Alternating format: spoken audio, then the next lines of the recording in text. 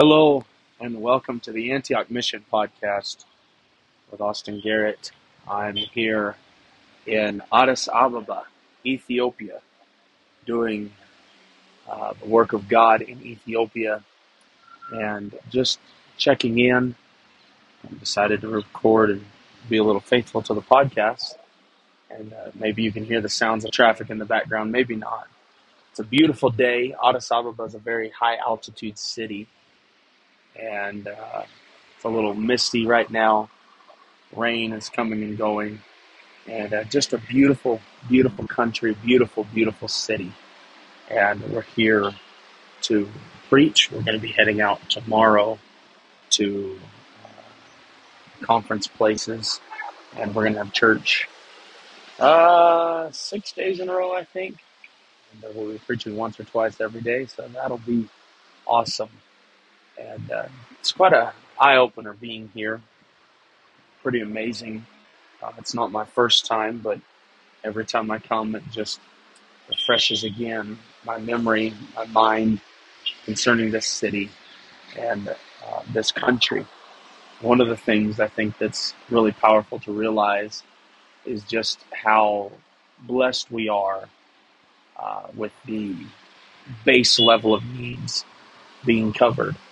If you get through, I guess you'd say, Maslow's hierarchy of needs or something like that, you could look at what are the basic desires.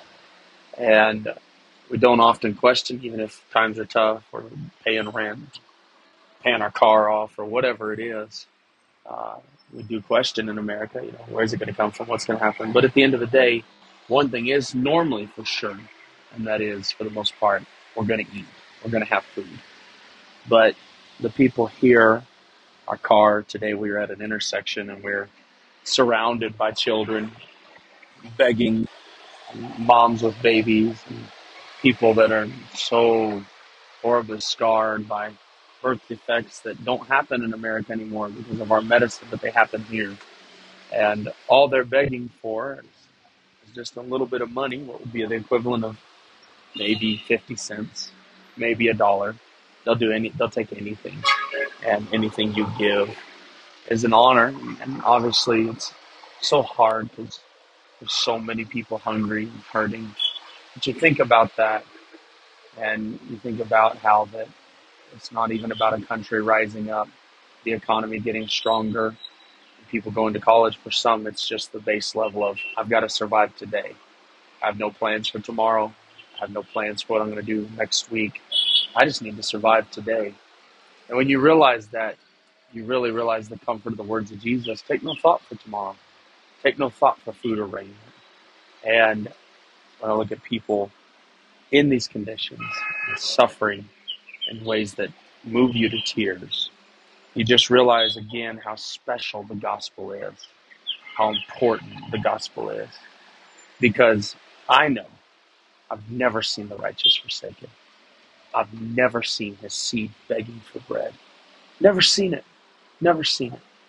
I agree with the word of God. I've never seen it either. I've never seen people want when you've got the gospel. Sure, there's tough times.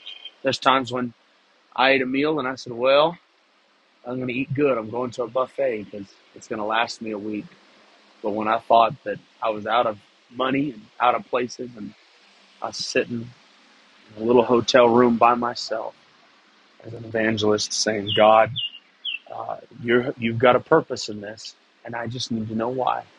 I need to know what you're doing, and I need to know how you want to do it. But in the midst of that, when I did that, it was like God just knew how to send the right word or the right invitation or the right promise. And God prepared a widow and said, Elijah, you're going to go there. But I've already prepared her, and I've prepared you. And I created all this famine just so I could show a miracle. I created all this problem just so I could do something for you. The reason the brook dried up, the reason the ravens quit coming is I've got a miracle, and I need a man. I need somebody to go there. And so wherever you find a deficit, wherever you find a need, that's where you find the most reception to the gospel.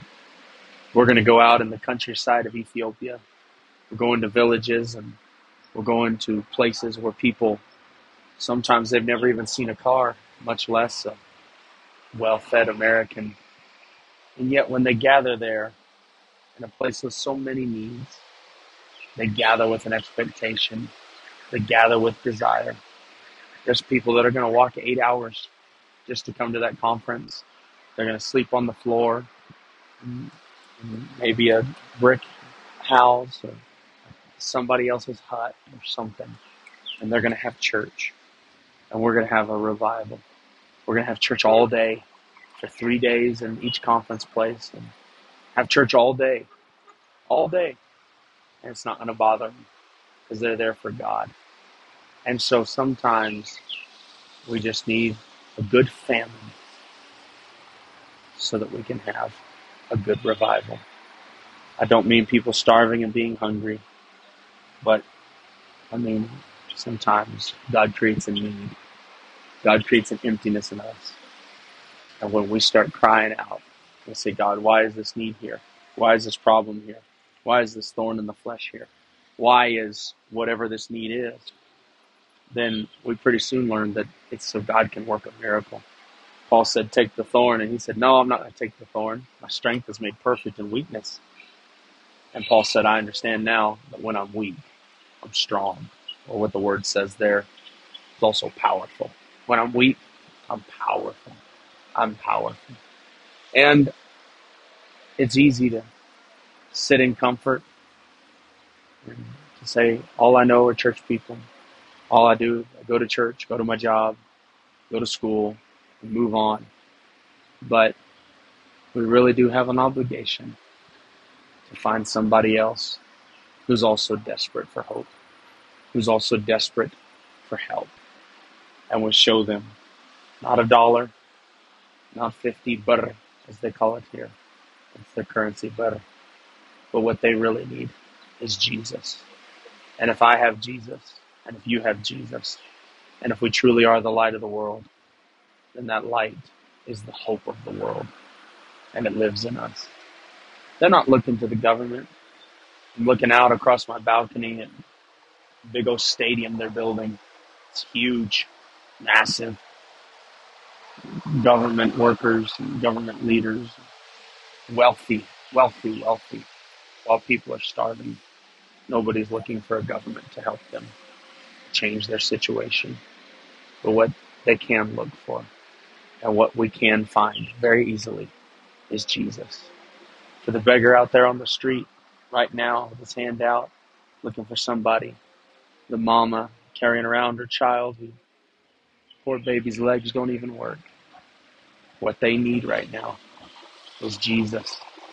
And he's not very far from any one of us. Not very far from any one of us. So it's our mission. It's our desire to share the gospel. And it's our mission. And it's our desire to love somebody so that they can love Jesus and know Jesus like we know Jesus. Because we do not well to hold it to ourselves. I hope you have a blessed day whenever you hear this. Hope you enjoy. And if you get this while we're still in Ethiopia, pray for us. Keep us in your prayers. And God did a mighty work for us in Kenya. Mighty, mighty work. I'm so grateful. I'm so overwhelmed with just emotion and moved spiritually with what God did in Kenya. So we need the same in Ethiopia. Pray for us. We love you. God bless you. Thank you for listening to the Antioch Mission.